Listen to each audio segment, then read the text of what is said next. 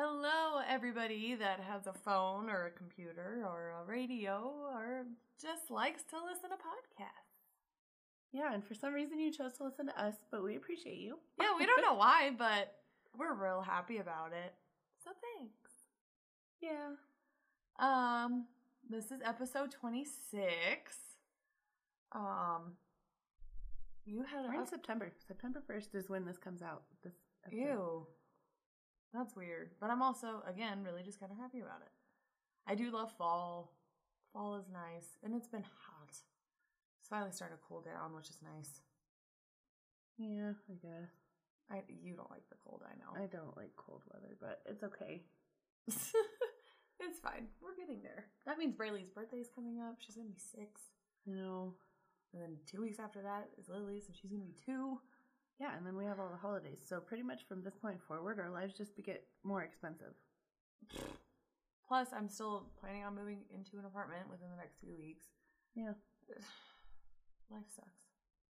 Don't become an adult. It's not fun. Yeah, adulting's hard. Very hard. Very, very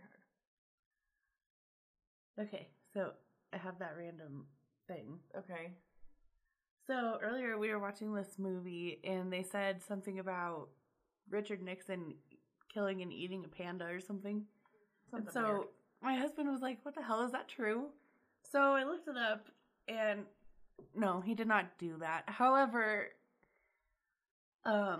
when he was president, the United States was given 2 giant pandas as a gift from the Chinese government. And when that happened, that's when it came out that he was kind of like obsessed with panda sex, and he literally would like hire reporters to go watch the pandas have sex. Wait, what? So he got a boy panda and a girl panda, and then he like made panda porn. Yeah, basically. What? There's so many articles about it too. Like, what? I was like, okay, so he didn't eat them, but it's equally as uncomfortable. So it's kind of like in that episode of Friends where Monica and Chandler are married, and Chandler's sitting there watching porn, and Monica walks in, so he like changed the channel real quick, but he like still had his hand in his pants. But so it's like Shark Week or something that's on the TV, and so then Monica thinks sharks like turn him on, and is like, I don't know what to do. But the fact that this is real, just that's So yeah, when I read that, I was like, no, we're talking about that because that's so weird. What the hell, man? Panda porn. There's your random facts for the day, guys. Holy bejesus. Okay. Well, on that note, I guess. So I have 2 different stories this week. It originally started out as 2 different cryptids, but the more I got to researching this other one, it was less cryptid and more haunted house. But equally as great. I like it a lot. Okay. So I'm going to start with my cryptid. It is called the Groot Slang. The Groot? Groot Slang. Groot Slang. Yes. Okay. I don't like it. I don't like it at all. I thought I was going to like it because of what it looks like. I don't like it. Well, I hear Groot, and I just assume you're talking about Groot. The little tree dude. I've never watched those movies, so that I don't know. You need to. But yeah, I know. I really do. That's like, M would kill me because I really don't watch any of the Marvel movies. Like, I've watched Iron Man, I've watched like the first Thor, but like, I love the Marvel movies. I know. I'm a horrible person.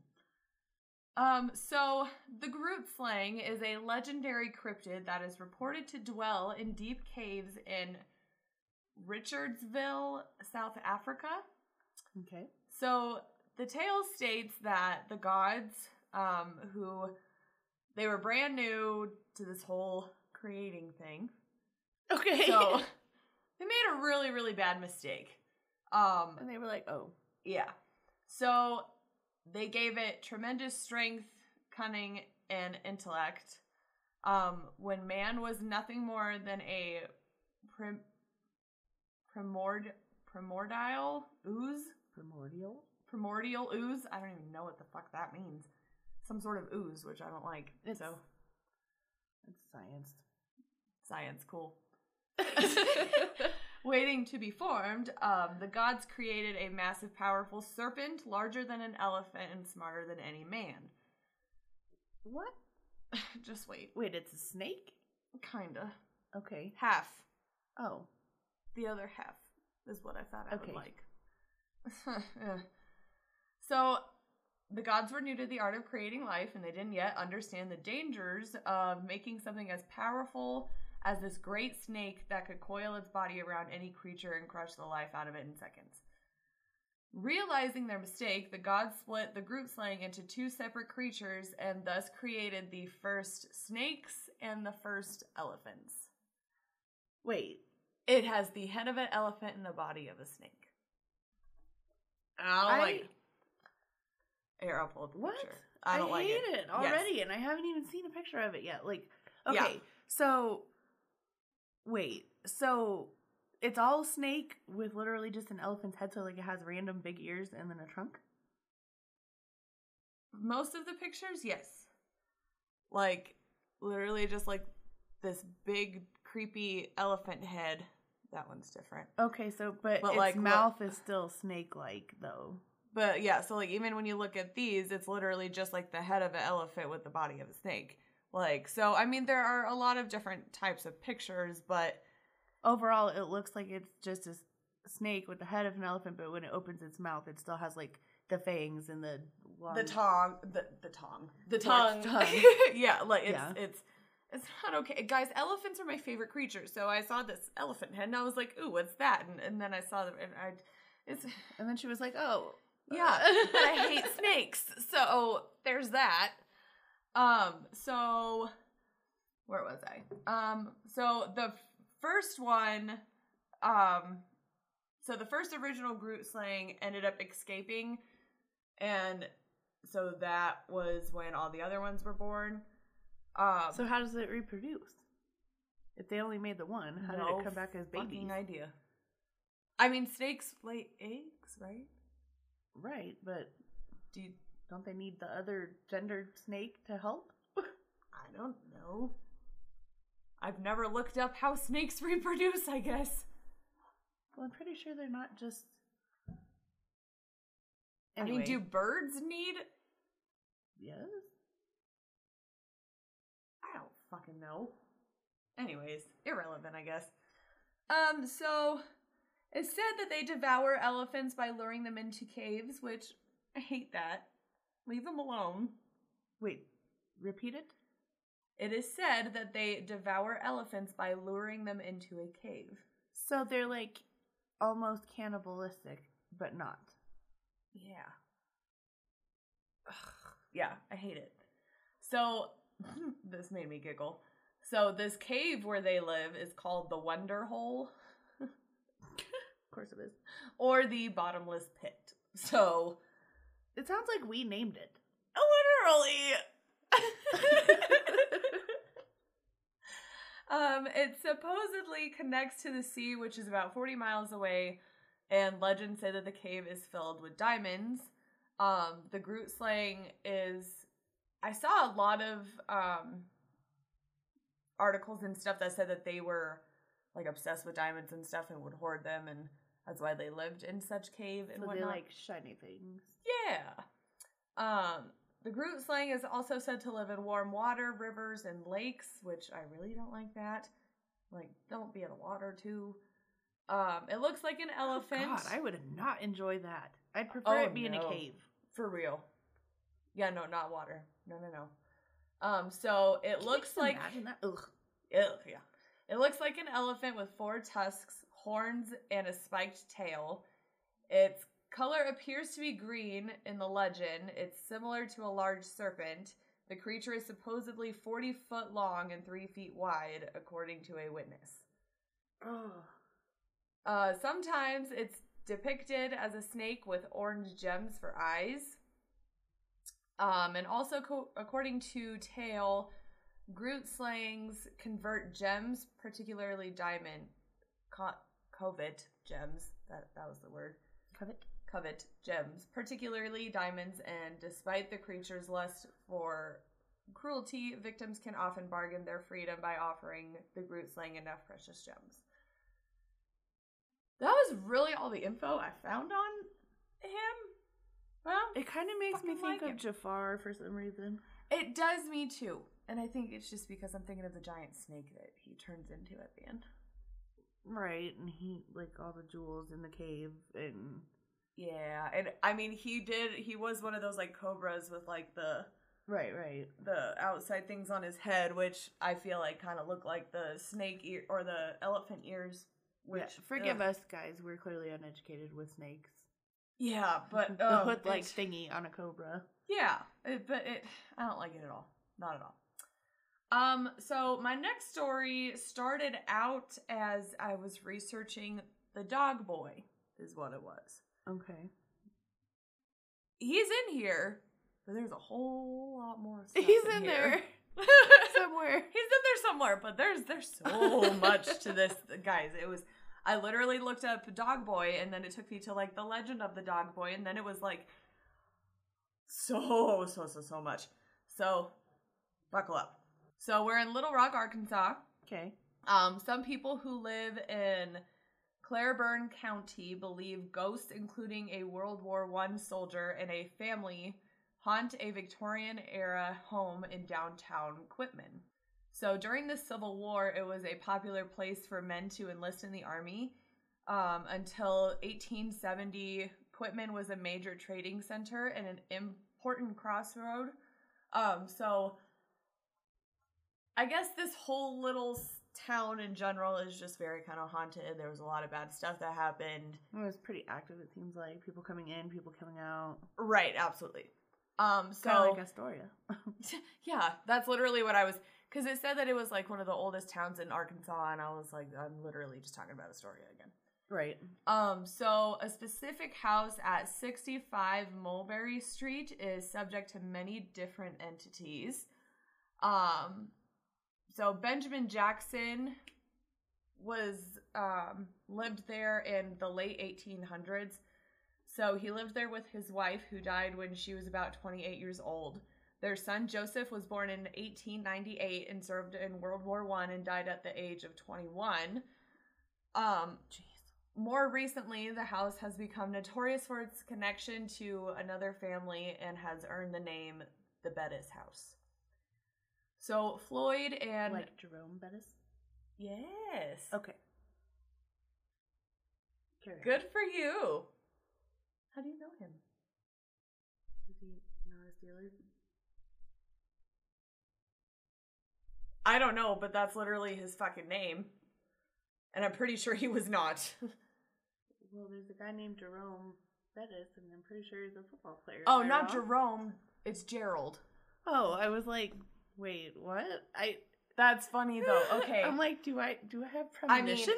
I mean, to be completely honest with you though, this dude definitely could have been, because he's a large huge. Person? Okay. Yeah. Now I have to double check on myself. Yeah, now I'm curious. Yeah, and he is a Steeler. So yes. Yeah, no, it's not Jerome. And his name is The Bus. The Bus? Mm-hmm. Oh. Interesting. Anyways, so Floyd and Aline Bettis moved into the house in 1951. They had a son in 1954 named Gerald Floyd Bettis. I did see some other articles where his name was Jarrell. Like, it was spelled with a J and looked more like Jarrell than Gerald. So I don't know exactly. But anyways, he was a very difficult child from the start.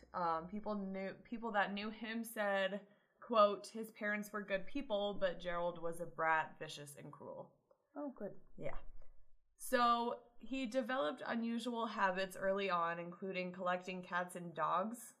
Collecting them? What does that mean? Live ones or dead ones? They're live. Okay. Leading to his nickname, Dog Boy.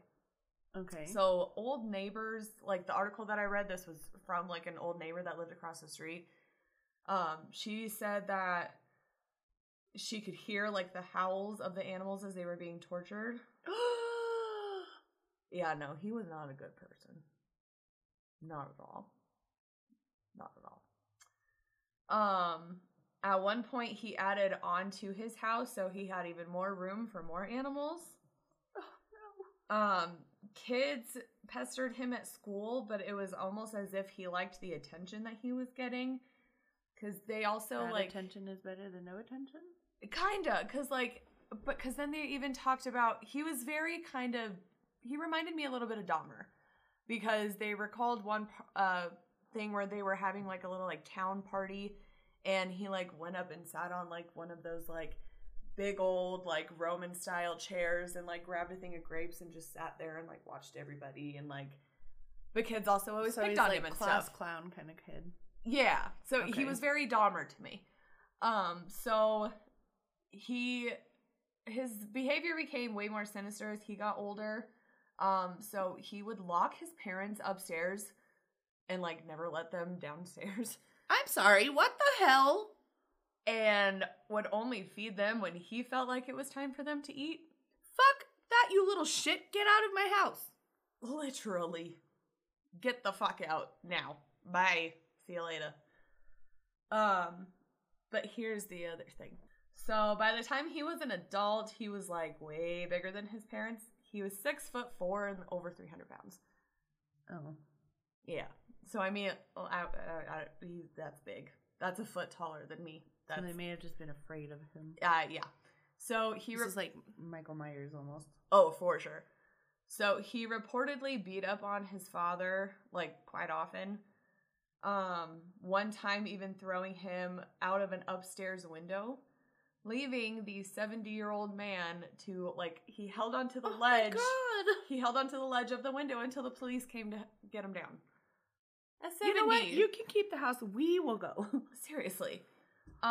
Floyd died in 1981 after a illness at the home where a bunch of other people were like, yeah, no, he definitely was pushed down the stairs and died of a broken neck. Oh, no. Yeah. So, not a very good person. So this old neighbor said, quote, "I was afraid of Gerald. If you had ever seen his eyes, they seemed to glow at night. One time he came over here and got onto us because we had trimmed a magnolia tree that overlapped into his backyard. And when they started cleaning that house up, one of his uncles came into my house to borrow my gun because he was afraid that Gerald would get riled up." End quote. Oh no. So, like, he was just everybody's just scared. Yeah, he was just a very violent person, and I think he took his size into advantage, and he was just not good. So, in early 1980s, his mom, Aline, broke her hip. She had to go to the hospital, and a nurse then witnessed the treatment of his mother that, like, he inflicted on her. She said, quote, "He was slapping her around and telling her, 'I'm going to have you arrested if you tell anyone what I did,' end quote." Shortly after this, Aline was placed into Adult Protective Services and removed from the home permanently. Good. Thank the Lord you saved that poor woman. So after that, he, like, started to grow weed in his sunroom and blah, blah, blah, blah, blah. And he was arrested on all of the allegations made by his mother, which, again, good. Yeah, I mean, shit. He's a fucking horrible person. So he then died of a drug overdose while he was in prison in May in 1988 at the age of 34. So now we're going to speed forward into 1995. That's when his mom, Aline, died. So after she died, her niece inherited the house and then sold it to a truck driver named Tony Weaver. And he moved into there with his wife. Soon after moving in, some creepy shit started to happen. His wife would often so he was a trucker, so he wasn't really home a lot. She worked a lot of night shifts, so when she would leave for work at night, she would turn off all the lights in the house and whatever. When she would come home, all the lights would be on. At first, she thought that maybe it was like a robber or an intruder, but yeah, no, she was wrong. So one time, she saw pennies floating down the stairwell from the upstairs part of the house, that all stopped and fell to the floor in front of her all at once. Oh, no. Yeah, no. Tony recalled a time that he was working on the house and saw a man looking through the foyer into the living room. He said, quote, he looked like a World War I soldier, complete with the helmet. He looked so real, and when he walked into the living room, I ran after him, but no one was there, end quote. A World War I soldier lived there, just gonna put that up there. After about 6 months of occurrences like this, she was way too scared, and she was like, I don't want to freaking do this anymore, I want to leave. So at that point, they started renting out the house because these people still own the house today, so I think they just started renting it out. So at that point, Stephanie White, who lived there with her husband Quentin, said, quote, strange things would happen on a regular basis, like the commode would flush on its own, end quote. That's just the beginning, guys. So one day, Quentin was working on the house while on the phone with his wife when he heard a crash upstairs and went up there to see what happened. He had previously stacked a large pile of 2x4s on the floor, and when he reached the upstairs room, he saw that all the boards were standing up straight. Oh, no. That's what I told Travis when he was like, oh, no, that's when you get the fuck out. And I was like, oh, yeah. Oh, yeah. And my next bullet, a couple left a few months later. Yeah. They were like, yeah, no, not even, nope, bye. They waited longer than I would have, fuck. For fucking real. So Weaver, who still owns the house today, continues to try to sell it, but with no luck. He said on Poor thing, he's like, I don't want it anymore. No, literally, and it just gets worse. So he said on one day while he was at the house, he set a new pair of sunglasses and a bottle of prescription medication on a table. He was so angry about his inability to sell the house that he began to just scream to himself. And he said, quote, these darn spooks, I'm tired of taking care of this place, end quote. Oh. He then said he knows he pissed him off because he couldn't ever find his sunglasses or the medicine. Aw. Yeah. He also said if you ever go into the house with someone that they, meaning the spirits, don't like, you'll feel chills and your hair will stand up on end. One lady who was there to look at the house to buy it said that she had brought her daughter, and she said that her daughter was sensitive. Okay. It didn't really go any deeper than that, so I'm not sure exactly what that meant. But she said as they were walking around looking at the house, she stopped at the top of the stairs and she said that she just felt very sad. Okay. Which, I mean, you can definitely feel shit if it's strong enough. We can attest to that. Somebody else, this one creeps me out. Somebody else that was looking at the house said that they saw a recliner in the living room, quote, it flipped back on its own like someone was sitting there, and it stayed stuck like that the whole time we were looking at the place, end quote. Ew. Yeah, so it's like they were like, who are you checking out my house? Gross. Please don't watch like me. it at all. No. And then yet another potential buyer said that he brought his dog with him, but the dog refused to go inside. Nope. Biggest sign right there. Yeah, nope. Biggest sign. Time to go. That's when you don't go inside either. Nope. So Ed Munnerlin, I'm gonna go with that. Okay. He has been working on the house, remodeling it. Said that he has seen a lot of eerie shit. So the thing is he likes to work at night because during the day there's too many Zach Bagans that are trying to get in and see the house and shit. So he's just like, I don't even want to fuck with it. I'll just go in when they're not there. He said, quote, I'm a rational person. I don't believe in the paranormal. But since I've been working on that place, I have felt very uncomfortable, like someone's watching me. He has seen a lot of different spirits. One is, quote, when I pull up into the driveway of the house at night, I see a man looking down at me. He is dressed in a brown jacket and a bow tie, like from another time period, end quote. He comes up a lot, this one particular spirit. So an extension to the house where Munnerlyn claims to have seen so there's an extension of the house where he claims to have seen the ghost of Gerald looking at him several times. He said, quote, "He was this huge, weird-looking cat with long brown hair, creepy eyes, and big gray arms and hands. He walked right in front of me and glared at me," end quote. So it's like a mix between Undertaker and Michael Myers. Yeah. Munnerlyn said, quote, "Right after I saw him, he walked through the hall and disappeared," end quote. Ugh. So there's Gerald. And best of all, Amanda, I know this is going to make you feel great. He said oftentimes he would also feel a, quote, cold wind blowing down his neck. Oh. Last quote from him is, quote, "Sometimes I hear something slam or someone walking across the floor, but I can't see anything. But they let me know that they're there," end quote. All right, and then last little thing here. So in 2005, Karen Schillings, founder of the Central Arkansas Society for Paranormal Research, or the CASPR. Can we just call it Casper?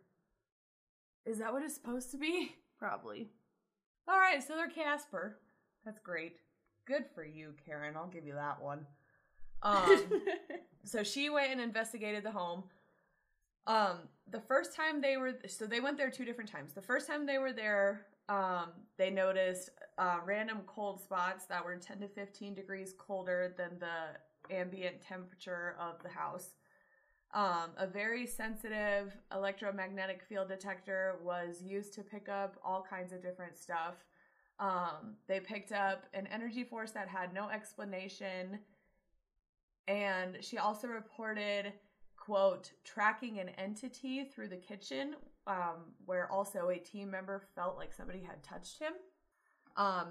They went outside to grab a piece of equipment out of their car, all 3. So there was 3 of them, and all 3 of them went outside at the same time. And they saw a face peering down at them from a window. And all 3 of them were like, "Oh no, you see that too, right?" But they knew that nobody was inside the house at the time. Ugh.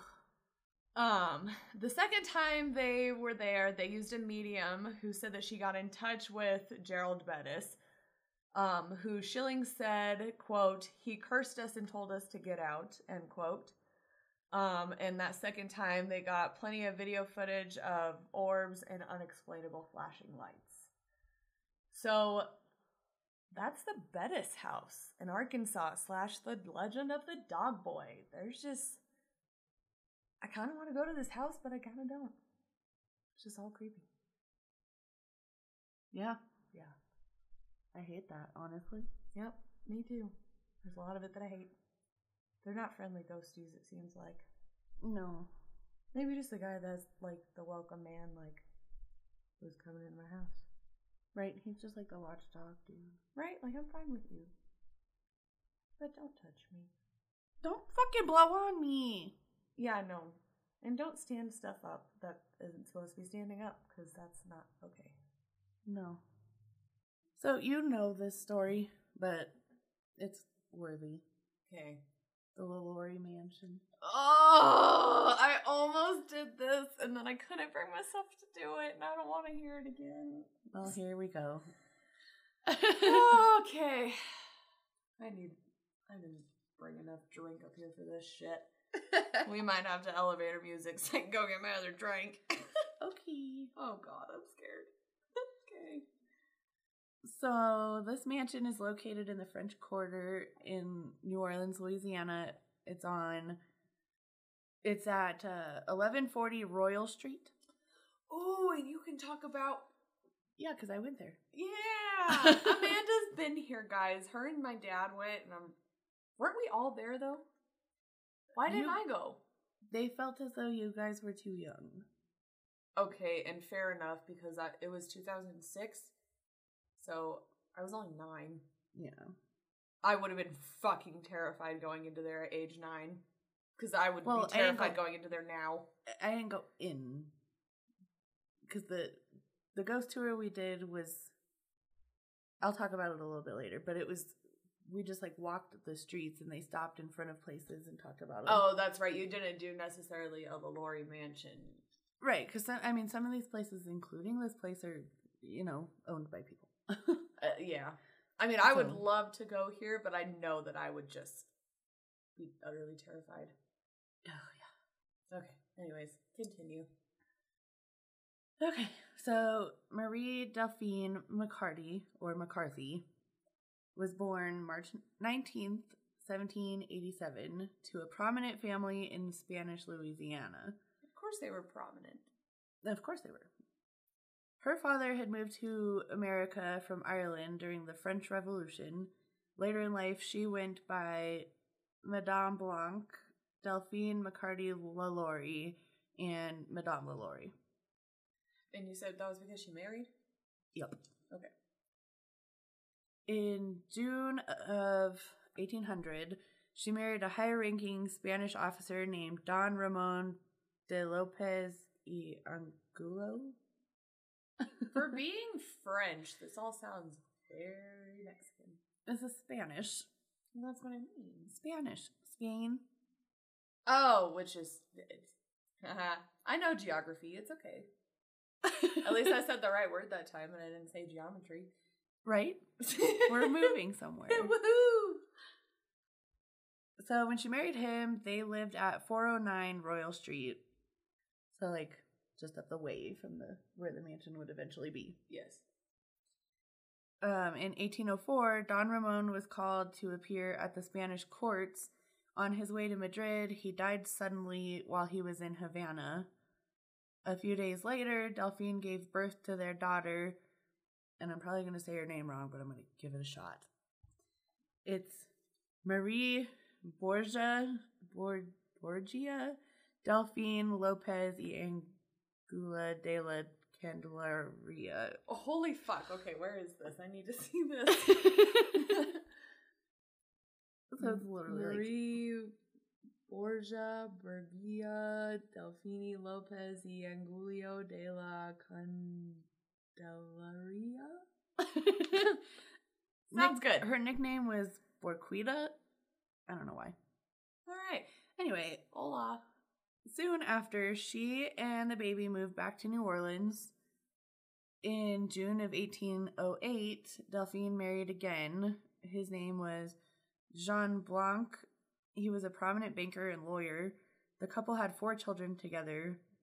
These names annoy the crap out of me because all 3 of the girls basically have the same name. Ew. Their names are Marie Louise Pauline, Louise Marie Laura, Marie Louise Jean, I think, and then Jean-Pierre Paulin. Okay, so that's even worse than when I was dating Daniel and his sister's name was Danielle. Yeah, no, their names are essentially the same. That's really annoying. Jean Blanc died in 1816. So why do all of her husbands keep dying? I don't know, and it's weird that everything's 8 years apart, but... Anyway, in June of 1825, Delphine married her 3rd husband, Dr. Leonard Louis Nicholas LaLaurie, but he went by Dr. Lewis. Okay. He was much younger than Delphine. A few years later, in 1831, she bought the property at 1140 Royal Street. In the following year, she had the 2-story, 12,000 square foot mansion built. It had slave quarters attached. Of course it did. Of course it did. Right time, I guess. Can't really say much. You're in the deep south. I hate it. Guys, I hate it, but... I'm going to say a lot of things that I do not agree with. I'm just going to put that out there. Absolutely. We do not agree with it, but we acknowledge that... I mean, it did happen, and I don't like that it happened, but it happened. But it happened. So, she and her husband and her 2 daughters lived in this mansion after it was built. Just 2 of them. I don't know if the others were grown or... Okay. But there was just 2. Okay. The marriage did get rocky by the end of that year when the house was built. She ended up filing for a separation, but there's evidence that suggests that didn't stay a thing. They got back together kind of thing. Gotcha. I literally just finished my sentence and I lost it already. Okay, here we go. April 10th, 1834, the LaLauries were throwing a party when a massive fire started in the mansion's kitchen and spread into the slave quarters. They had their slaves, as well as guests, bringing their stuff outside so it wouldn't get burned. Can you imagine that, being at somebody's house party and they're like, oh, my house is on fire, go in and get my fucking furniture. I'd be like, fuck you, I'm saving my own life. Okay, bye. Yeah, fuck you, bro, get your own furniture. Seriously, like, no. So some of the guests and the bystanders were concerned that there may have been slaves trapped in the building, and Delphine and Louis were both like, no, there's nobody in there, it's fine. Everybody's out here. Mm-hmm. Don't worry about it. Mm-hmm. And they're like, okay, but we still want to go in and make sure. Yeah, like, fuck you. So they ended up having to bust down the door because the LaLauries refused to give them the keys. Wow! When they finally got in, they found several slaves. 7 immediately came running out. There was a 70-year-old woman that was chained in the kitchen. She said that she was the one that started the fire as a suicide attempt so she didn't have to live there anymore. Oh, honey. This is from a local newspaper of New Orleans called The Bee. Okay. The doors were pried open for the purpose of liberating them, predisposed to taking this liberty, if liberty can be detailed. Several gentlemen, impelled by their feelings, demanded the keys, which were refused to them in a gross and insulting manner. Upon entering one of the apartments, the most appalling spectacle met their eyes. Several slaves, more or less horribly mutilated, were seen suspended from the neck, with their limbs apparently stretched and torn from one extremity to the other. Language is powerless and inadequate to give a proper recollection of the horror, which a scene like this must have inspired. We shall not attempt it, but leave it rather to the reader's imagination to picture what it was. I don't wanna. The slaves were the property of the demon in the shape of a woman who we mentioned at the beginning of this article. They had been confined by her for several months in the situation which they had thus been rescued, and had merely been kept in existence to prolong their sufferings and to make them taste all that the most refined cruelty can inflict. But why dwell upon the particulars? We feel confident that the community share with us in our indignation, and that vengeance will fall heavily full upon the guilty culprit. End quote. Ugh, God. It's just all bad. Judge Jean-Francois Canonge. That's probably wrong. Anyway, he described some of the people he had found as, quote, I don't like this word, but I have to say it because it's a quote. A negress wearing an iron collar, and then there was an old Negro woman who had received a very deep wound on her head who was too weak to be able to walk, end quote. Oh, God. It's so bad. He also had said that when he asked Louis why they were doing this to the slaves, he responded with, quote, some people had better stay home rather than come to others' houses and dictate laws and meddle with other people's business, end quote. That's what the fucking cops are supposed to do! And he's like, shouldn't have come to my fucking house. Shouldn't be doing something illegal. Oh my God. Okay. Yeah. Many people believe that the LaLauries were doing medical experiments on these people. Men, women, and children were all included in the victims. There are some terrifying reports of the things that were done in the house. I'm going to give you some examples. I'm not going to talk about everything because there's just so much and it's horrifying, to be honest. Yeah, I don't like it at all. I mean, what I'm going to tell you is horrifying enough. So, there was a woman in a cage that had her limbs broken and set back in unnatural ways so that she looked like a crab. There was a severely botched sex change operation that was basically ended in genital mutilation. Oh my God. Some people had parts of their faces removed or rearranged so that they looked like gargoyles. What the actual fuck? A woman with her limbs removed. There was a woman with her limbs removed and then had pieces of her skin removed so that she looked like a caterpillar. Oh my God. There were 7 people suspended by their necks that had been severely beaten and mutilated. It said that Madame LaLaurie was chasing a slave girl with a whip, and the child fell over a balcony trying to get away from her and fell to her death. Oh, honey! LaLaurie then hid the body in the wall, but the police found the body and forced her to sell off the rest of her slaves, but she had all of her friends and family by them, and they snuck them back into the house. Wow. Many of them were found wearing spiked collars. Oh my god. One man had a hole in his head and had maggots crawling out of his... Oh my god, oh my god, oh my god, oh my god, oh my god, oh my god. There's rumor that she stirred their brains with sticks. Okay. Hold on. Hold the fuck on. Ew.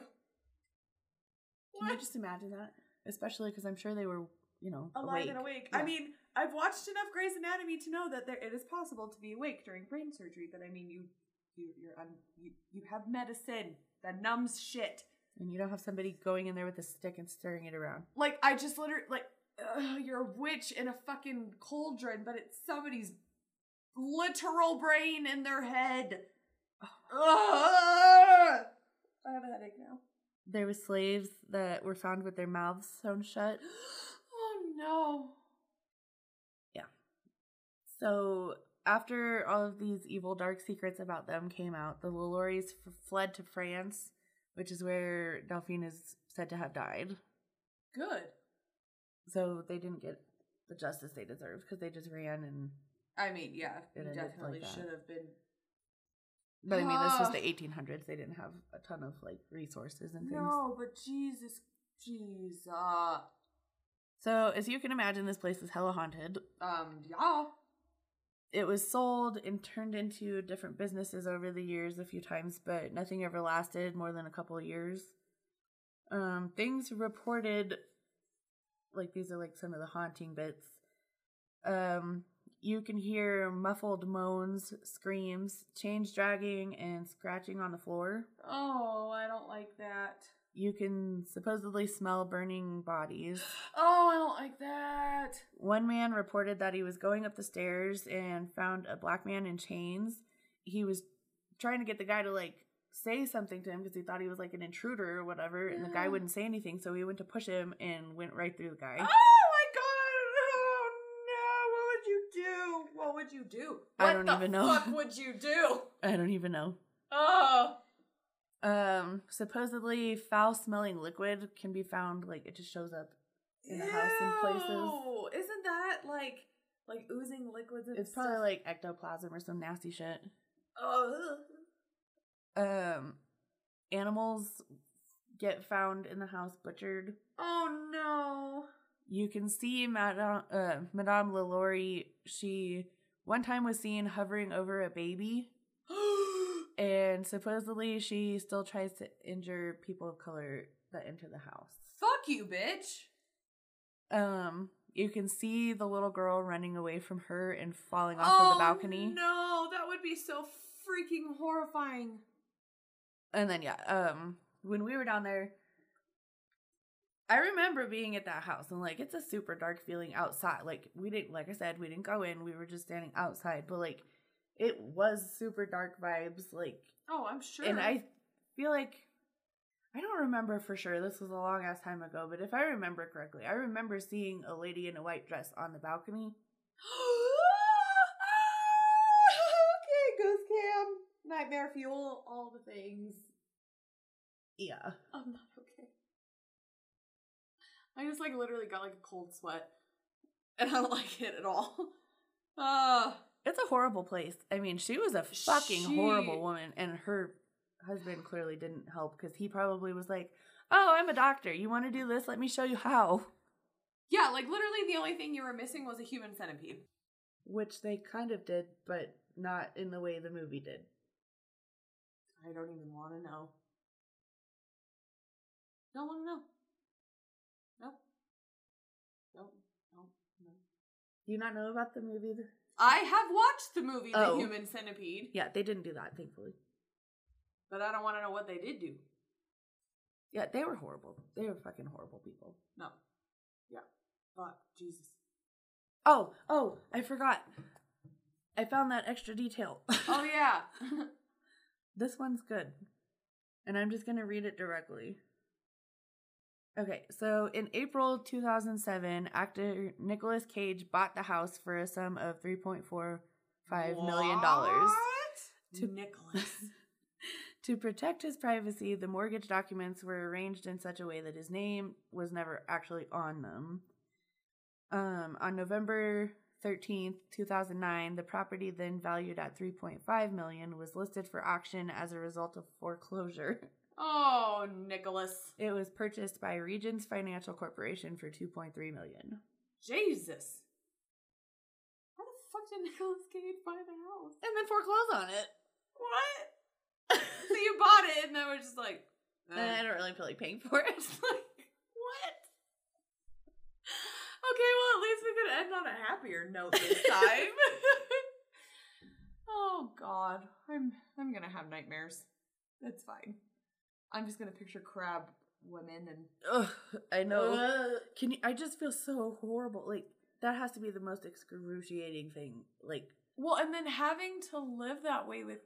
Because that also just makes me think of, like, those Japanese women that, like, would break their feet to, like, have them, like, always, like, pointed. And I just, like, you have to live with your bones, not the way they're supposed to be. Yeah, you probably get hurt all the damn time. All the damn time. Oh. Please don't be like Madame LaLaurie, guys. Please don't. Don't do it. But what you should do is go to our social media pages. Yes, you really should. Go to Instagram, go to Twitter, go to Facebook, go to Don't Leave the House. Click follow. Also, comment. Talk to us. Write us. Tell us any stories you want to hear. Post stuff. Do what you want. Do anything. Anything. Really. Just don't be mean.